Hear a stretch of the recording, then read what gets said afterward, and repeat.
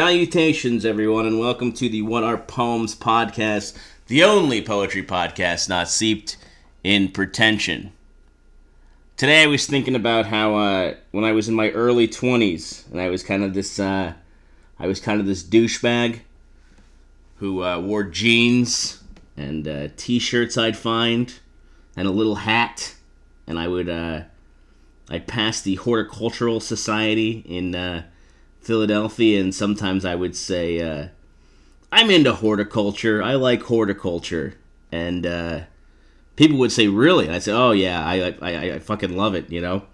And the whole time this was going on, I thought horticulture was like, there was these dudes that were like Dr. Frankenstein, and they were making bananas like fuck oranges, and they were seducing apples into the sordid life of potatoes, and we were gonna have potato apple fruit. And I think that is kind of what horticulture is. It's the art or practice of garden cultivation and management. But to me, it was this whole crazy fucking thing that I was like, I thought it'd be really cool to be into, and I'm not. I killed several plants just this past month during the pandemic. I was murdering plants at a rate that the old me, this vain, horticultural loving little hat wearing man, would have been like, my God, what the hell? But today on What Are Poems, we're going to explore Beat Generation poet and renowned junkie Herbert Huncke. Really interesting dude. So we're just going to get right into it right now. And we'll hear some of his poetry, and we'll hear about his exciting and very interesting life. Herbert Edwin Huncke, born January 9th, 1915, was an American writer and poet, an active participant in a number of emerging cultural, social, and aesthetic movements of the 20th century in America. He was a member of the Beat Generation and is reputed to have coined the term. He's born in Greenfield, Massachusetts, and reared in Chicago. Grows up on the mean streets of Chi-Town. He was a street hustler, high school dropout, and drug user. He leaves Chicago as a teenager after his parents' divorce and just starts living as a hobo, just straight up. Jumping trains throughout the United States, and he's bonding with other vagrants, sharing cans of beans, and telling stories, and just living that life. Like the bad guy in Dennis the Menace, the movie with the kid that was in the Rushmore movie. What was that kid's name? He was good in like everything, that little kid. Look him up later, see what he's up to. Huncke hitchhikes to New York City in 1939, and he's dropped off at 103rd and Broadway, which I don't really know New York City, but I know Broadway's, on Broadway, it's happening down there. And he asks the driver who drops him off, how do I find 42nd Street? And the driver says, you walk straight down Broadway, and you'll find 42nd Street there, Huncke. So Huncke, always a stylish dresser, he buys a boutonniere for his jacket, and he heads for 42nd Street. Then for the next 10 years, he just stays there and becomes a 42nd Street regular and becomes known as the mayor of 42nd Street. At this point, Huncke's regular haunts are 42nd Street and Times Square, where he associated with a variety of people, including prostitutes, both male and female, and sailors. During World War II, Huncke shipped out to sea as a United States merchant marine to ports in South America, Africa, and Europe. He landed on the beach of Normandy 3 days after the invasion. So Huncke shows up to a sea of bodies, probably smokes some cigarettes, scores some morphine, like he was doing the whole time aboard these merchant ships, and the morphine is supplied by the ship's medics, and he's probably getting it just doing the Huncke thing. Saying, I need a little morphine, man.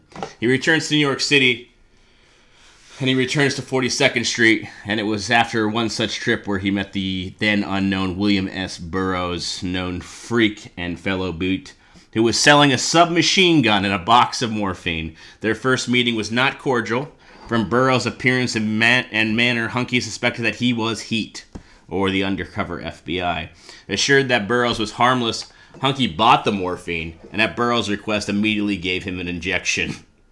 Burroughs later wrote a fictionalized account of the meeting in his first novel, Junkie. Huncke also became a close friend of Joan Adams' Wilmer Burroughs, Burroughs' common-law wife, sharing with her a taste for amphetamines. Boy, I'm losing my ability to speak. In the late 1940s, he was invited to Texas to grow marijuana on the Burroughs farm. It was here he renewed his acquaintance with a young Abe Green, a fellow train jumper, and much later on, in the early beatnik scene, a regular reciter of his own enigmatic brand of spontaneous poetry. Despite his comparative youth, Green was often referred to by Huncke as Old Faithful. Huncke valued loyalty, and it's thought that Abe Green was of an inestimable assistance to Lucian Carr and Jack Kerouac when it came to the concealment of a weapon used to kill David Kramer some years later. This is the whole kill your darlings thing, where basically Lucian Carr and Jack Kerouac kill a guy and get rid of the body. Everyone gets off scot-free because the guy's kind of an asshole and a predator. And I guess because Huncke had Abe Green on the case, you know. During the late 1940s, Huncke was recruited to be a subject in Alfred Kinsey's research of sexual habits of the American male. He was interviewed by Kinsey and recruited fellow addicts and friends to participate. Huncke had been a writer unpublished since his days in Chicago and gravitated toward literary types and musicians. In the music world, Huncke visited all the jazz clubs and associated with Billie Holiday, Charlie Parker, and Dexter Gordon. Check out Dexter Gordon Cheesecake if you want to hear a good jazz song. With whom he was once busted on 42nd Street for breaking into a parked car, him and Dexter Gordon. Trying to get a few bucks out of a car. When he first met Allen Ginsberg, Jack Kerouac, and William Burroughs, they were interested in writing and also unpublished. They were inspired by his stories of 42nd Street life, criminal life, street slang, and his vast experience with drugs. Huncke himself was a natural storyteller, a unique character with an honest take on life. Later, after the formation of the so-called Beat Generation, members of the Beats encouraged Huncke to publish his own notebook writings, which he did with limited success in 1964. Huncke used the word beat to describe someone living with no money and few prospects. Beat to my socks, he said. Huncke coins the phrase in a conversation with Jack Kerouac, who was interested in how their generation would be remembered. I'm beat, was Huncke's reply, meaning beat to his socks. Kerouac would later say that beat was derived from beautification, to be supremely happy. However, it is thought that the definition was a defense of the beat way of life, which was frowned upon and offended many American sensibilities. Huncke died in 1996 at age 81. He was living for several years in a garden apartment on East 7th Street near Avenue D in New York City, supported financially by his friends. In his last few years, he lived in the Chelsea Hotel, where his rent came from financial support from Jerry Garcia of the Grateful Dead, whom Huncke never met. So without further ado, here's a Huncke poem, read by Huncke. I found a clip of Huncke reading it, so, ladies and gentlemen, Herbert Huncke. Only have things that mean something to me, and blah blah. 2 for 1. The clear, deep brown eyes, bruised, sunken, surrounded and sad in abused, hurt flesh. Reflecting bewildered confusion, seeing fleeting love, here, as always, in the other, only to be denied. No amused sparkle of where it is near ended, at long last, overdone, finished. Softly, barely beneath the surface, whispered apology for rotted teeth, promise of complete replacement, first financial opportunity.